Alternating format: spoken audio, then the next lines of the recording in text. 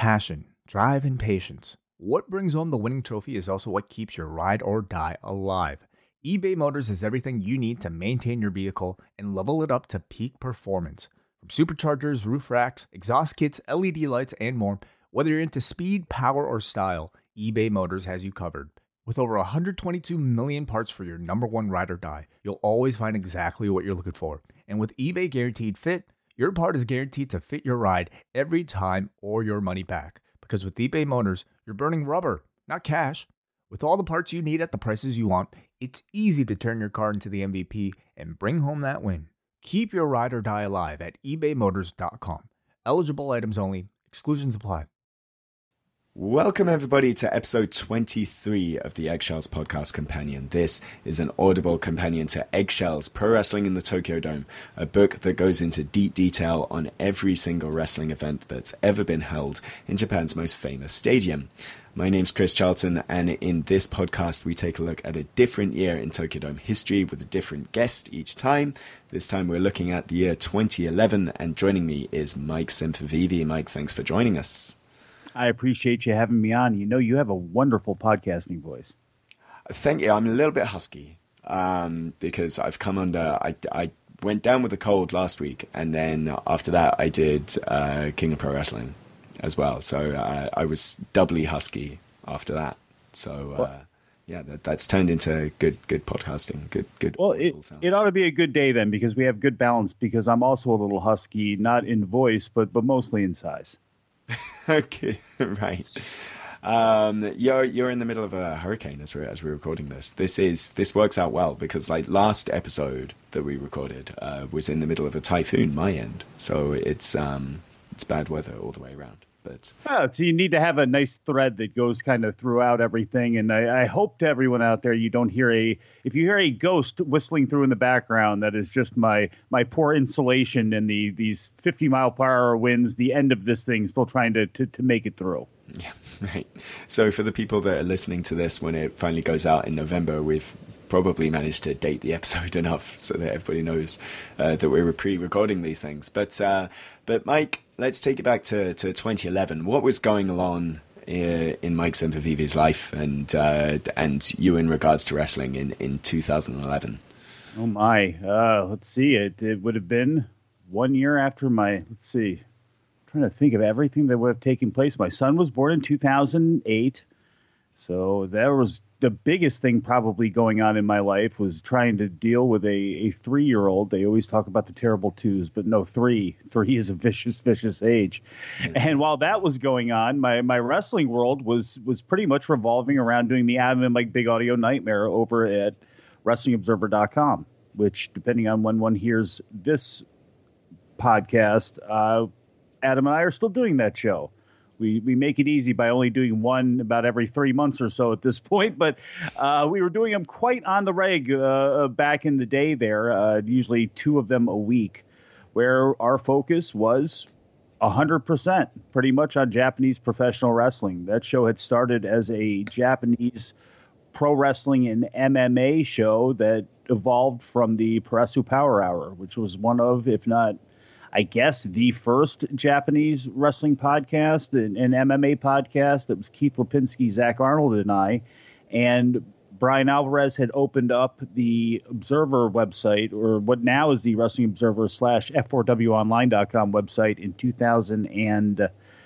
I'm trying to think of when that was. 2005, I believe it was. And we took the show over to there. Adam and I did a version of it over there where we were going to speak about everything, and then Japanese MMA went by the wayside. And as that happened, there was the resurrection of New Japan and the decline of Noah and lots of other things that were taking place. So we would always try to talk with fervor about what was happening, and we were met with silence and with some basically being ignored by Dave and Brian, who famously once said, well, there's nothing happening in Japan, when fans of our site had asked them and written in and said, well, why aren't you talking about things? And we have used that battle cry kind of ever since. And even when New Japan started their ascent again, we would always make sure to point out, well, all this is great, but there's really nothing happening in Japan. So with the way everything went, we always took it as our own personal victories. that we'd like to think that we at least tried to keep the torch and the hope alive during what were some really dark times, which is what New Japan was really essentially coming out of at that time. Yeah, and we'll get into that. This is an interesting year to choose because it's kind of the right at the not quite the Bushiroad era, but certainly right at the end of the Yuke's era that we're looking at. And wrestling pervaded into Japanese general life in the year 2011 as the big spring sumo tournament was cancelled for only the second time in its history because of match fixing. So a little bit of work going on in sumo going on there. This was the year that the 3DS was released. Wow. Back to the headlines here. And Mike, it's a running thing in this podcast that in 23 episodes, not a single one gets the reference to the top number one single in each of our respective years. But in 2011, AKB48 had all top 5 singles of the entire year. They were inescapable. They were inescapable to me because I was living here. And right at the top was Flying Cat.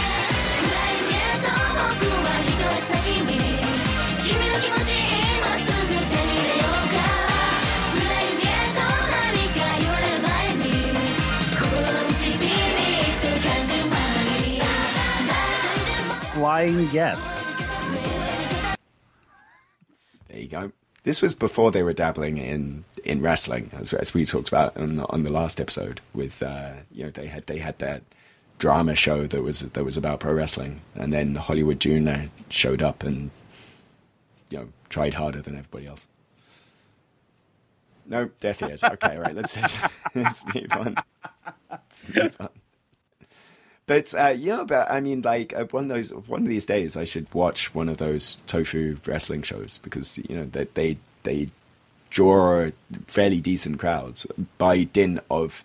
I don't think the wrestling so much as the fact that they have like the pop a bunch idols. Of girls, yeah. The pop idols doing the wrestling, So it must be a very interesting thing. They've certainly got the production value behind it. Bizarre. Now, these if I recall correctly, and I do that by looking online. So these girls were in they were late teens, early 20s, and I hope the girls that were in their early 20s did they how big of wrestling fans were they, and fans of the wrestlers? I think Jurina got popular because she was the only person. Jurina got popular with the wrestling crowd because I think she was the only person that really got into wrestling. And then made friends with Kenny Omega as well, which kind of helped on that front. And so, yeah, there was like the one thing I did see off the back of like talking about it on the last episode was that I went and saw the YouTube thing of like the girls training, and clearly she was the one that had like athletic ability. There's a reason they sang. Right. And Milano Collection AT trying to train these girls. It's a fascinating thing. It's worth doing a YouTube rabbit hole on. But anyway, 2011, as I said, this was the end of the Yuke's era in New Japan Pro Wrestling, and so what you would see over the course of the year is gradually more advertising from Bushiroad on there, which was, I guess, like a precursor to, hey, they're going to buy the company, all because Takaki Kidani was good mates with the people running Yuke's and wanted to get into the wrestling business. So this is kind of like the changing of the guard in a way, and the presentation of the product as well, because it was sort of Gedo taking over control, kind of on the creative end of the business. But what were your thoughts on New Japan at the time? I guess we're talking about the start of 2011. So I mean, 2010 New Japan. What was doing it for you back then? Well, this is going to sound kind of goofy for anybody that's listening to this with 2018 or further years that are used to Gedo's success line and knowing where the company went. But we, and I say Adam and I, and we were a little trepidatious. Not that we thought there would be anything wrong with Gedo as booker and as foreman of the site, but we were kind of happy with the way that Choshu was transitioning things. And I know that may sound kind of ridiculous now, but I was a wrestling fan, and I liked to fight, and I liked wrestling. I liked amateur wrestling. I liked boxing. I liked a lot of those things. I like MMA. I didn't like MMA and pro wrestling together, and I was so shell-shocked at Inokiism and the rise of MMA in Japan and the de-emphasis on pro wrestling and the disrespect that the wrestling business frankly showed itself in that time, and the spiral downward of New Japan. I was a huge Yuji Nagata fan. I'll vote for Yuji Nagata for anyone's Hall of Fame forever. I love Yuji Nagata. He was killed, and he is his crawl back up was unfortunate, and it was 100% due to him being placed in situations and fights that I didn't like. I was a huge fan of Shinsuke Nakamura as a supernova rookie, as a future star.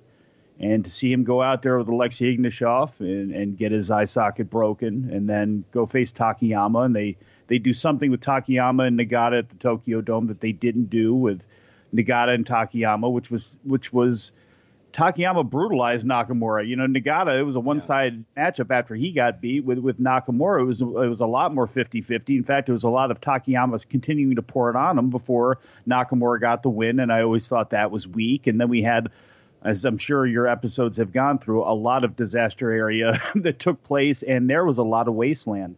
And when Choshu became the man, was everything great? No, I was never a big Wataru Inoue fan, but there were at least moves being made where they decided to close ranks. Prince Devitt was, I'm sure we'll talk about during this year, was one of the only foreigners that they really had focused on as far as not, being able to train and being there every day.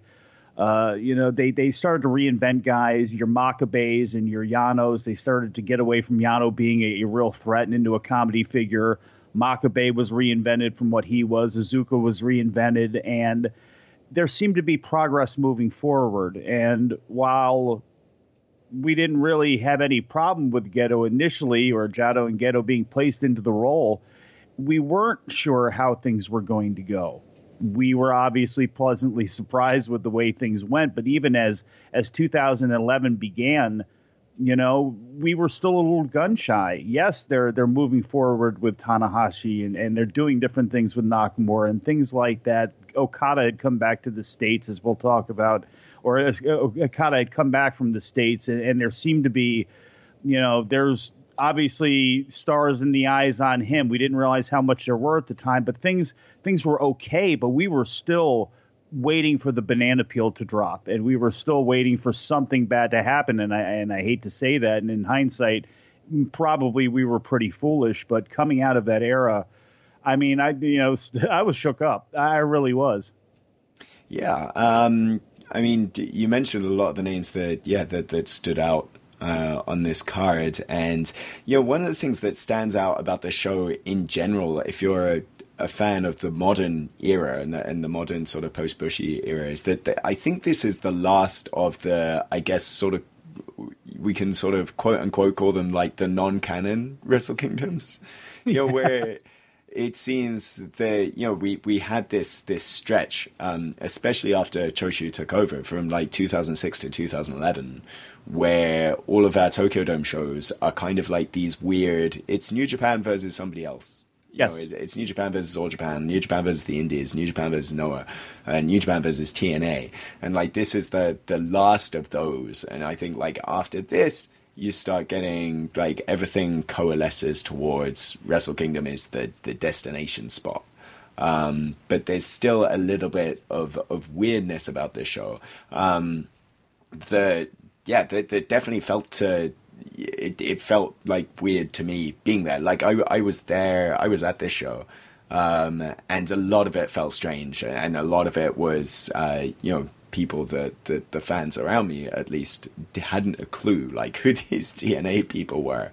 But only a couple of them on this show, and the first one of the pair was Rob Van Dam, whose introduction to the Japanese crowd is him going "Hola Japan," like he thinks that he's speaking Japanese. He's like "Hola Japan." In his mind, he may have been speaking their language. He only did like those All Japan tours. Like, presumably he picked nothing up at that standpoint. But hey, he was still better at those press conferences than Jeff Hardy was. Right. Well, yeah. Maybe other things working against. Both of them, I imagine. But it's a very difficult thing to be in Japan when you have Rob Van Dam's proclivities. They're very, very sort of staunchly against certain substances that Rob Van Dam enjoys partaking in. What do you think of Rob Van Dam versus Toru Yano, which I think, like, to a New Japan fan and a Japanese New Japan fan, this is most famous mainly because it gives Toru Yano, like, the Toru Yano thumbs, and it's really his thing now far more than RVD's. Yes, if you wanted to ever point to the open door at a point in somebody's career, transition point in their career, I think that's what it was. Because, Yano, people will never believe this unless you look. It's like amateur wrestling wise, Yano's very good, and the thought of him coming in as a young lion, you got to think of him without that doughy gut and the blonde hair and the fat face and, a little more nose to the grindstone, standing alongside your Nakamura's and your guys like that. He was looked at as a possible threat. Obviously, things didn't work out that way. His work ethic in comparison, and not to bash anyone's work ethic, but maybe in comparison to some others, as far as wanting to further their careers and keep themselves into shape, that was not his bag. He as a member of a team was fine, but he was never going to be somebody you put out right in front. But he had some value. What would this man's value be?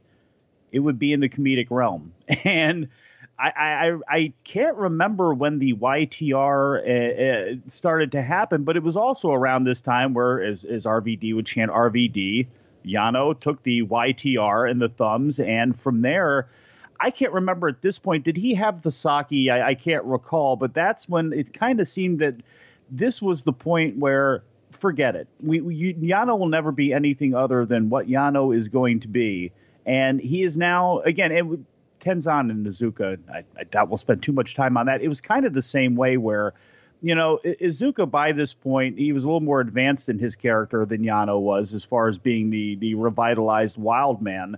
But it was also kind of the same way with Tenzan, where it's just like, okay, this is where these guys are at, and they're going to fulfill a role here in the future, but start working on you and your personality a lot more, which is what Yano did. And it was kind of that transitional point. There's nothing to this match whatsoever. Did it go on for too long? Probably. It was basically a hardcore match, but not in the ECW realm, more of the plunder, realm. But it really became the thing where is it effective and exciting and 5 bazillion stars? No, but it was a perfect sign of where Yano could continue to go. And I think the genesis of what we ended up, what we have today kind of began there.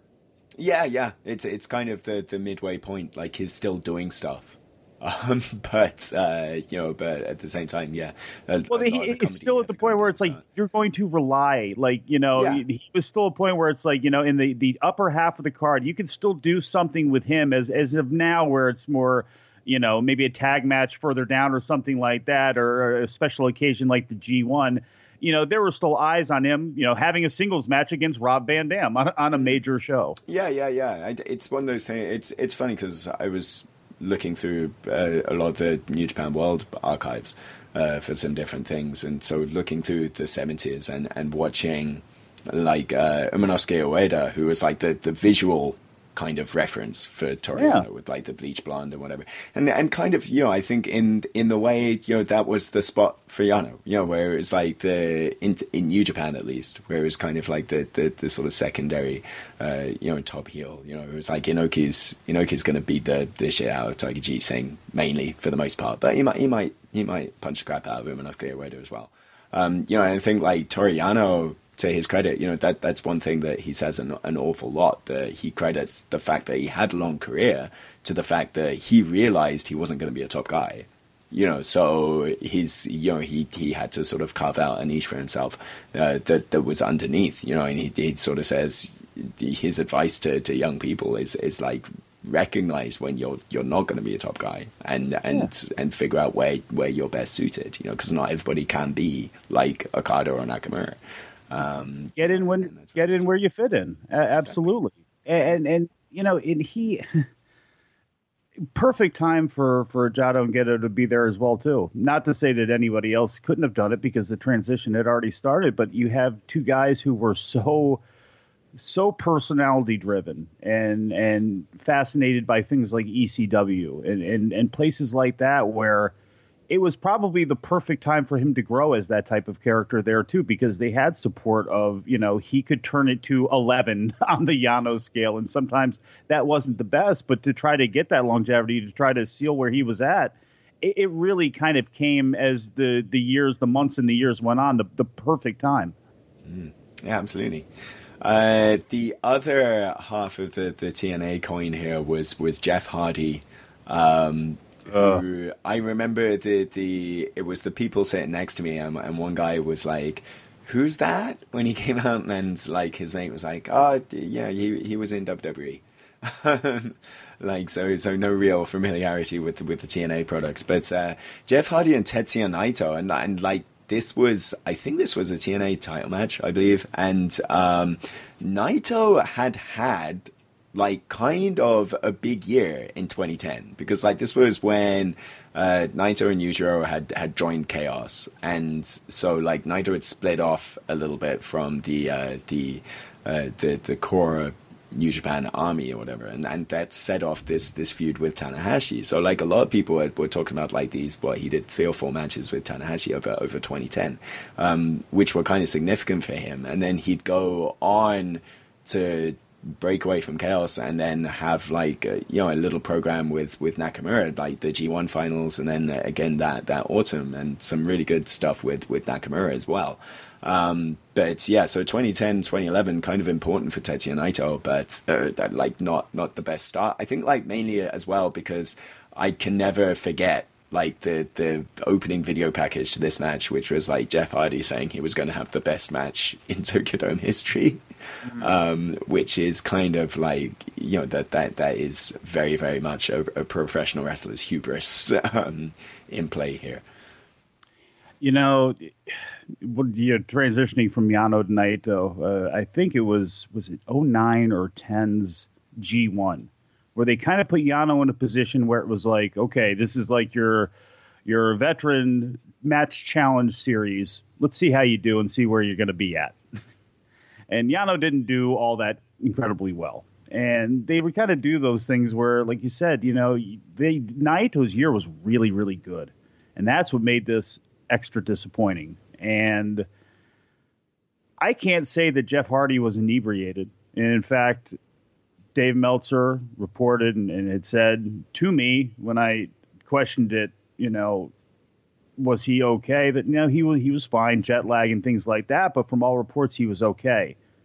I've heard other people say differently as the years had gone on, and I can't say that he was or he wasn't. But what I do know is 2 weeks after the Dome, he pleaded guilty to opiate trafficking for the arrest that he had a couple years prior, where he was busted with a bunch of Vicodin and somas and steroids and cocaine residue, and it was just a mess. And Jeff Hardy was a mess, period. You know, at that time, even if he wasn't in that moment. Yeah. But at the press conference, I mean, he rambled. I remember Adam Summers pointing out on the show we did that dude seemed to be more concerned with his hat than anything else that was going on. He talked about wanting to face Liger. He had no clue who Naito was. He forgot his name, and it was a lot of that guy. And it was like, oh no. And then the match happened, and it was, oh no. And it wasn't, and I don't know how it was in the crowd. Great time to ask since you were in it. Like, I remember getting the feeling that people were disappointed. Nobody blamed it on Naito, but this was supposed to be a showcase. This was a match against the TNA champion, and it ended up just being like 12 or 13 minutes of some stuff, a botched Jeff Hardy. I think it was a leapfrog. Yeah, and just a big flat mess. And I don't know, how was the crowd? Because that's how we always took it, and maybe we were just kind of hopefully defending Naito too much, but it never felt like at any point no one blamed Naito for that performance, and thankfully that was the case. Yeah, and it's, watching the match again, I watched it like yesterday. It was, I mean, outside of like the leapfrog, there isn't anything that says this is a disaster. It's just like two people that are on like different pages, and Jeff Hardy, who's clearly hurting and like blown up, like you see it in his face that he's pretty tired, like 3-4 minutes in, and yeah, I mean, I remember in the crowd it was just silence. It was just complete silence. It was like, it was the look at your phone match, kind of, not many people had smartphones at the time, but it was kind of like the look at your phone kind of match. And, yeah, just a real shame. But, Naito would get back on track, and, we wouldn't see Jeff Hardy again in the country. I mean, go until WWE again, No, that's right. And it just, where Goto slipped a few years earlier with Muto. It was not the best performance. And Okada a year later, it was with Yoshihashi. It was not the best debut. And, for this to be Naito is one of the examples. It's just sometimes the breakout doesn't happen when you hope it does. But again, it was more due to opponent on that day. And yeah, like you said, I guess, Jeff Hardy was never back in Japan again after that. And that TNA relationship, which was never the best to begin with, thankfully started to go away as well. It was always amazing to me that they seemed to New Japan always had a better relationship with Jeremy Borash personally than the rest of the company. Quite possibly. Yeah. He was around a lot, wasn't he? But Jeff Jarrett, yeah, he always was there doing the English announcing and things like that. So even if there really were no TNA guys there, let's have JB come and do the English announcing. Yeah, sure. The hardest working man in professional wrestling. But yeah, I mean, the last sort of vestiges of that TNA relationship was, of course, Kazuchika Okada.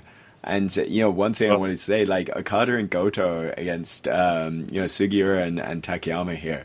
Like, the fun what if would be, what do you think would happen, Mike, if the Okada that we had on this show was the Okada that was there for good? They didn't send him back out to America for another year and just went, right, Kazuchika Okada's back, here he is. Like, how do you think he would be now? Where would he be now? It wouldn't be the same, because I think he needed to have that big debut with the badly blonde hair at the time. The dye job wasn't as good the next year. I mean, I think needed to have that spectacular, arrival and then failure, essentially, and then to be having to work his way up, because he has never stopped working. Not to say that his work ethic before that was poor, but Rainmaker Okada and what he had to scoop up and continue with then, if it wasn't for that failure, if it wasn't for those slip-ups and having to fight from the bottom when, you're supposed to be the guy, and all of these, you're literally, gold is supposed to fall, money is supposed to fall on top of you.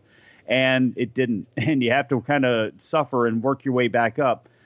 I think he needed that to get the Okada that we have today. I don't think the Okada with the black boots and the black hair that came back and suplexed Takayama, and led to this tag match.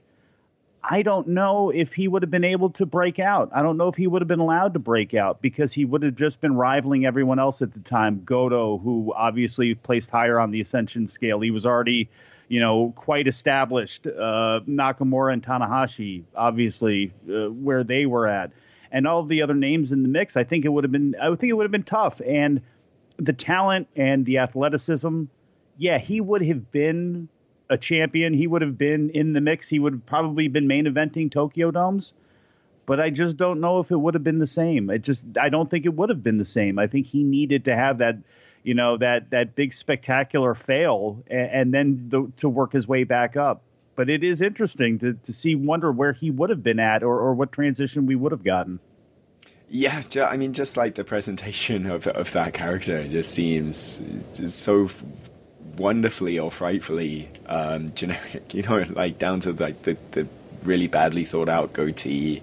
He's a good deal smaller than when he came back as, he's wearing like these black baggy shorts, he looks like Goto's like best mate, Yeah, he's rocking the 3/4 length T-shirt with the New Japan logo that's straight out of the past. It's like, sure. Yeah, I mean, it's just like, yeah, it's like the kid that went to middle school, in 8th grade, and then with one style, then he goes away for the summer, comes back and as a freshman in high school with a completely different style, and it was actually one for the better, obviously. Yeah, absolutely. Yeah, I mean, even then, I mean, we're doing sort of next episode's work for us, but like when he first comes back, I mean, that, like you said, the bad dye job, it took like a couple of months to really nail down like the Rainmaker look. I think, it was like that first Okada that comes out, he does look like, like a high school kid coming out at first. But he managed to get that stuff down pat very, very quickly.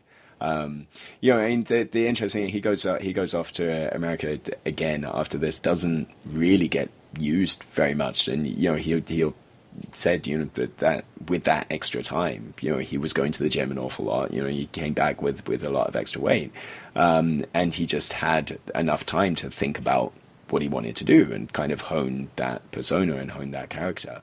And it's interesting to sort of think about, like, what those guys did with that extra time when they were killing time between all of like these mammoth long Impact tapings. Tetsuya Naito said that Tetsuya Naito's nickname in TNA was Good Naito, because they'd have like these mammoth taping sessions, and like I think he said that the show would start at 5 or 6, but like the call time was 12. So there was nothing to do, so he'd just go to sleep, and everybody called him Good Naito.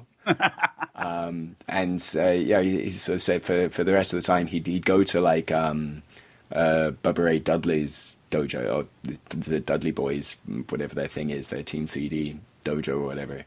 And he wrote about this in his book that they'd have like these little matches, and then afterwards they'd sit down. And Bubba Ray Dudley would look at tape, and he'd say things. And like Tetsuya Naito said in his book, he'd watch the tape and then say things. I have no idea what he said. Fantastic.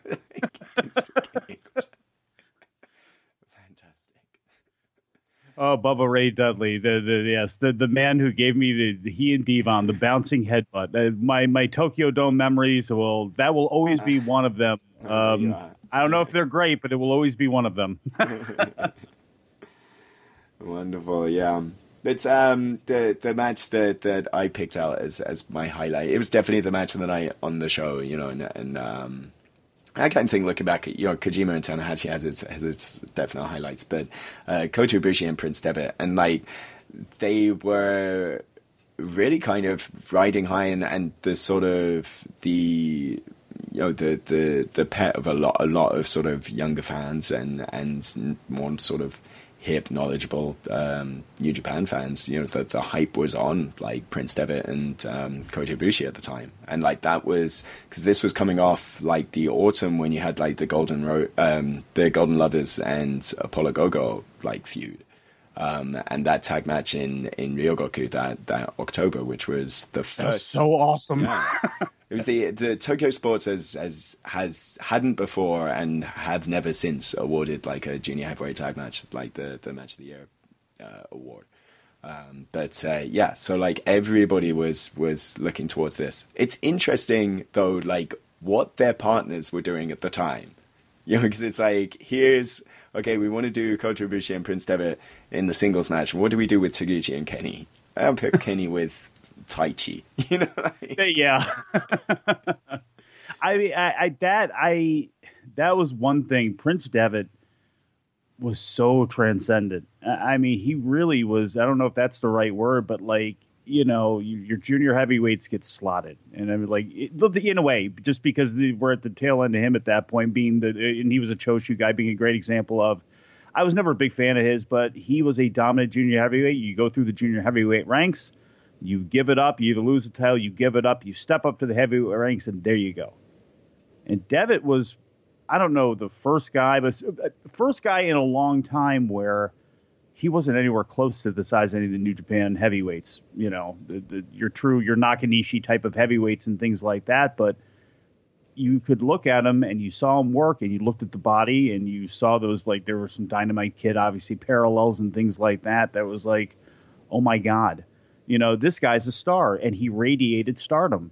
And Kota Ibushi at that point, because of his style, I didn't get it with as much, but people like Adam most certainly did. And his charisma obviously was off the charts. I just was not buying into him as much yet because of the moves. And there were things that he would do, and there were ways that he would sell which was not at all, which would drive me a little bit too nuts. But you could see where they were going, that next step. I mean, where we're at right now with where the Ospreys and where those types of people, Hiromu Takahashi, where those men have taken it. Like, to me, Devitt and Ibushi in the New Japan realm, I mean, they were the ones who completely kicked open that door, busted open that door, and continued to take it in a new direction, because there were great junior heavyweights. I mean, they were really great matches, but still your Rocky Romero's, your Davey Richards, I mean, still more mat-based. And even your guys who flew around, they didn't fly around in the way that Kota Ibushi and Prince Devitt could. And Devitt just was, I mean, he was phenomenal, and still obviously is phenomenal to this day. And Kota Ibushi the same way. And yeah, the tag match that they had before that, it was one of those things at the Dome too, where the Dome is always very quiet, or has traditionally been very quiet for junior heavyweights. This is why you'd have the junior heavyweight tag match. They would almost just kind of throw their hands up and go, okay, we're going to have a 4-way with the 4 teams that we have, put it at the beginning of the card, boom, there you go. And the junior heavyweight title match, no matter how good the people were in it, wouldn't necessarily, I believe, get the respect that it deserves with its slotting on the card. There would be other matches that they would put ahead of that and not really slot it in a way where I think it stood out the way that it should have. And I think that match with Devitt and Ibushi, I mean, it was a awesome example of, you can take the IWGP Junior Heavyweight Championship if you want, and you probably won't, but you can make it the semi-main event or the main event on a show, and you'll have people buying in at the end because that's how good they are. Yeah, and I mean, to your point, this is a point that I asked Rocky about, and Rocky made some good comments in the book, but it's kind of the sort of quietness for junior heavyweight matches around this time is mainly a result of like the lack of visibility that the product had, right? And so because they only had, unless you had satellite TV, then you were watching like the World Pro Wrestling TV Asahi show for 30 minutes, like 2 a.m. 2 a.m. So of course, like that was all these really, heavily clipped heavyweight matches, and so the junior heavyweights didn't get on TV like at all. So it was really a lot of like unfamiliarity with those guys, and I think like that's what sort of caused them. Well, okay, let's go balls to the wall and have like these really really athletic, spectacular kind of matches, And for the point in the show that it came on, and for the for what mileage they got, and it is kind of insane, and like looking back at it, I think if you had like the sort of skeptical eye on it, then you would go, oh, that's move. But it was also really, really phenomenal, and especially at that point for the live crowd, like it was exactly what that show needed, was something really, really spectacular, and a lot of this stuff was spectacular. I kind of think like the sequence that did it for me was like Ibushi doing the standing corkscrew, and then doing the moonsault and Devitt rolls out the way, and he just goes straight into another moonsault, like yes. the double moonsault. Yeah. Which just went, everybody from that point was like, oh, okay, here we go, and then the finish is just insane as well. I saw on Coliseum Video my first first time being able to see like Tiger Mask was on Coliseum Video on the WWF stuff when they had, I forget, don't ask me which ones it was, but they, had the matches with the Cobra and, a couple of the matches from Madison Square Garden. And, I hear, talk to people and hear stories about people who were there and who saw that stuff. And it was like revolutionary and it was just eye opening. And I could see how, again, in the same sort of way that people would go back and at the time watching Dynamite Kid and Davey Boy Smith and those types of guys and that style, it must have been the same way probably for a whole new generation of fans that maybe some of the ones who weren't aware of Dragon Gate and some of the other promotions that were out there were more strictly, New Japan fans or more traditional wrestling fans got their eyes opened up, because the one thing too is it was not spot fest extraordinaire or anything like that. It felt like these moves were still taking place in an athletic contest. There was a little bit of can you top this, but the can you top this was still at least felt to me like it was in the competition of winning that title belt. You know what I mean? If that sounds completely ridiculous, but it wasn't. Sometimes we sit back and it's okay. We are happy at the Cirque du Soleil performance and the crazed performance. It's like, well, that was satisfying, and it was great. What a show.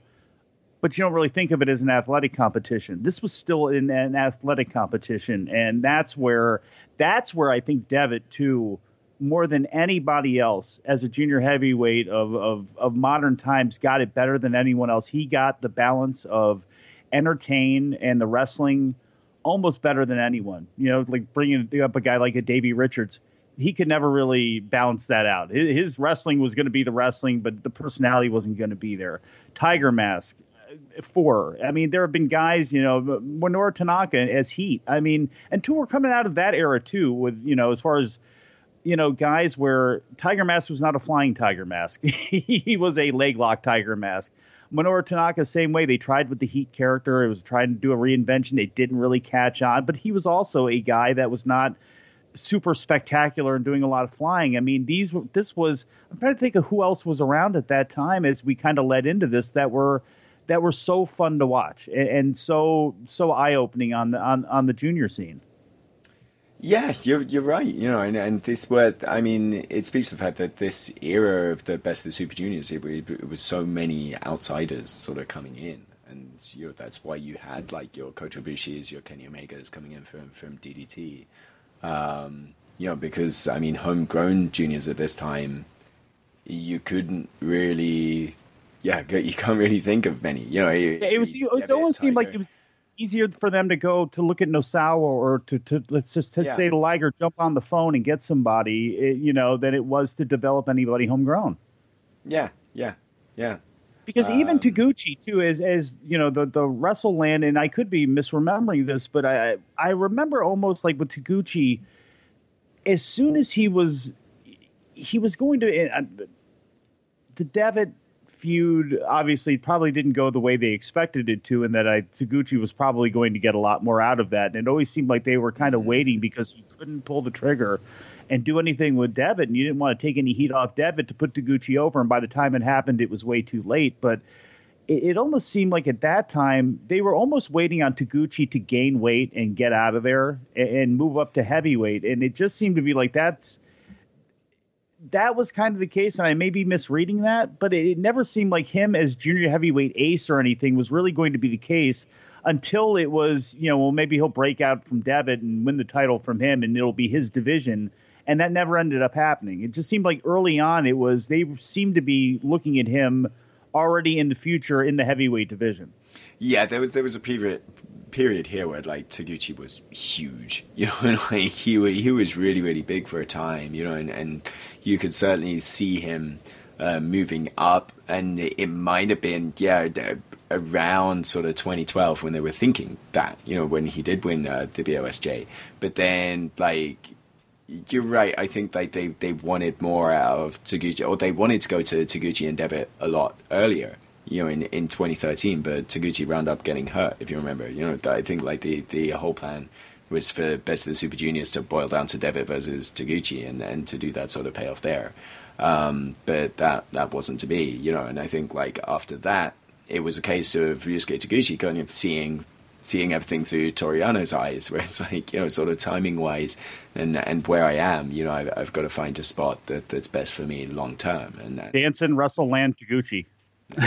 yeah, the coach. But yeah, what else on this card caught your eye in particular? Well, we didn't really talk about it too much because we talked about just Okada, but like it was a reminder of how great Takashi Sugiura, I believe, was at the time. I was never Takayama. I always had issues with Takayama and Suzuki as a team, and but Takashi Sugiura I thought was fantastic, and Hiroki Goto at that time too.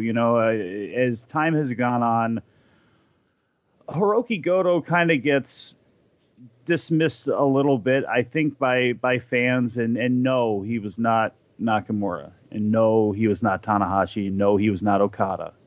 Very few people are. He just happened to come along at a time where those other guys were there, and I always kind of look at him sometimes with a Tenzan look, where he wasn't, he was the ugly duckling. He wasn't Chono and Muda and Hashimoto and Suzuki, and pick your guys, but man, what a guy to have around. And when he was good, he was very good. And I thought that match I thought was very, very good. And Goto at the time was just, again, in shape, sharp, and still, yes, he never really kind of hit those levels, but he was a guy that I just think that, just a great, you need guys like that, and obviously a great supporting player who you could slide into the top 6 mix and feel good about it and not miss a beat. I was always probably more of a fan of him than some, but I always thought at this time too, and looking back and seeing, especially the way his body was and how there was still that young zest behind him, that he's going to be a true generational player that I don't know, that seemed to come out in that match with me. Yeah. It's interesting that match that Okada winds up getting the Goto treatment. Where like the last couple of years we've looked at Goto, it's been the fierce defiant warrior gets his like moment by like powering out of something, and then immediately losing.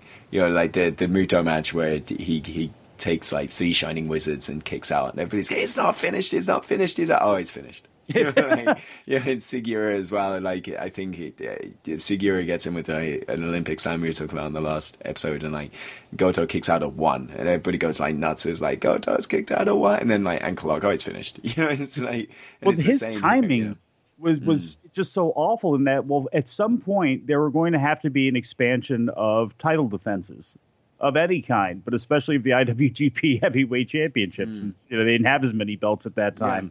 And it's like you're going to have to defend the belt more, which means guys are going to have to lose, and you're going to have to come up with reasons for different matches. And it just happened to be the time where, Goto was – somebody had to take more L's than others, and Goto was that guy, which he became, Mr. Spectacular Failure. I don't know if anyone had ever had – because he had 5, 6, or – it was 7 like title matches. I'd have to go back and look in relatively short order over the span of a couple years, where it's like, is he the first guy to drop this many in a row, over such a short period of time? And I think we did look at that, where it was like, because of the way the title was defended, I know for sure he lost the most in the shortest period of time. I'm just not sure over what span it was. Yeah, I like that was the big thing when Goto lost the last challenge he had against Okada, and then when they underwent the shift to Chaos. I think like the part of the build was that that there hasn't been anybody else that has challenged this number of times and still lost. So poor Goto, but like you get like the feeling here as well, where like Okada. So I think Okada gets takes something very, very lumpy from Takayama and kicks out. And then moments later, it's like the Everest German, then he loses, So perhaps, I can't help but think, had Okada not been the Rainmaker, he would have been another Goto, And I remember thinking, too, I never liked that dude because Okada came back. He attacked him, a couple weeks before to set the match up, or about a week and a half before to set the match up as a surprise, and suplex Takayama. And it was like, what would have been the harm at this point with Takayama? Because you couldn't beat Sugiura with Okada. You couldn't beat Sugiura with Goto. Frankly, I mean, if you look at this from Noah's perspective, and again, Sugiura at that time was. And still, I mean, he's one of the most underrated guys of that era of all time to me. If he was a couple inches bigger, he would have been a much, much bigger star, I guess. That's the only thing that may have held him back, and the obvious, falling of Noah. But Takayama at that point was not a protected figure, should not have really been a protected figure, and wasn't, but they still gave him the veteran nod over Okada, and Okada still needs to continue to fight because he's still just that kid that's going to be sent back to North America again. And it was that probably would have been a perfect time to get some steam on Okada, to go ahead and do that and send him back out of the country, because then he'd have that little Duke. And I don't know. I always thought that's one of those things that's not how traditional Japanese wrestling works, but every once in a while I thought that would have been a good time to go ahead and kind of pull that trigger there. Yeah. But it all turned out for the better. Yeah. It did, didn't it? Yeah, it's I'll just shut up because they seem to know what they were doing.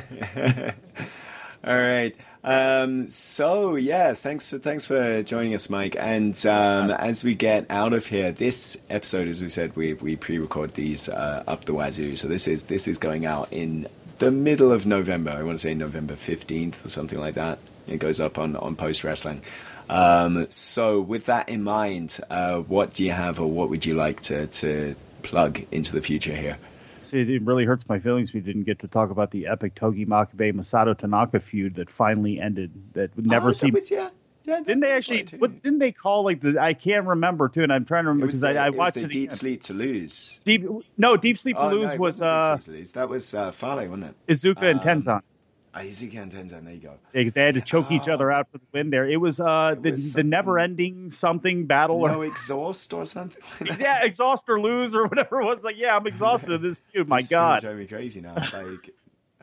Let's see, I'm going to look it up on New Japan World right now.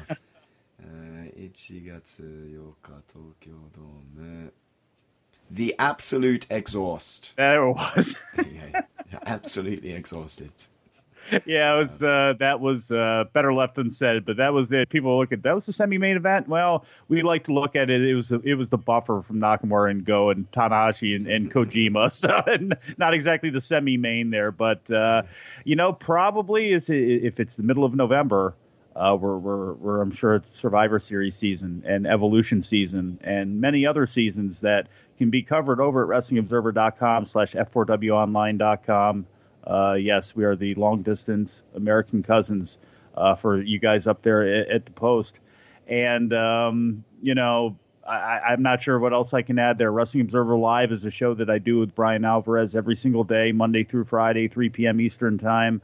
6 p.m. on Sundays, Saturday. They're usually replay shows. Sometimes we will come up with a live one there, but that's what I do mostly. When I can get Adam Summers to do a show and our times coordinate, we talk mostly about Japanese wrestling, primarily about New Japan, but we love to take the tour as well too.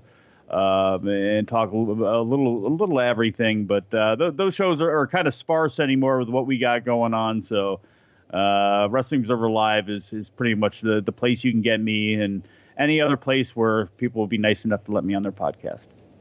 Awesome, wonderful. So you can also, of course, get Eggshells Pro Wrestling in the Tokyo Dome, where books are sold, most probably Amazon, or you can reach out directly to me on Twitter at ReasonJP. Next time we're going to be looking at 2012, and Sean Radigan from PW Torch is going to be hopping on to chat about that show. And until then, take care. Thanks very much.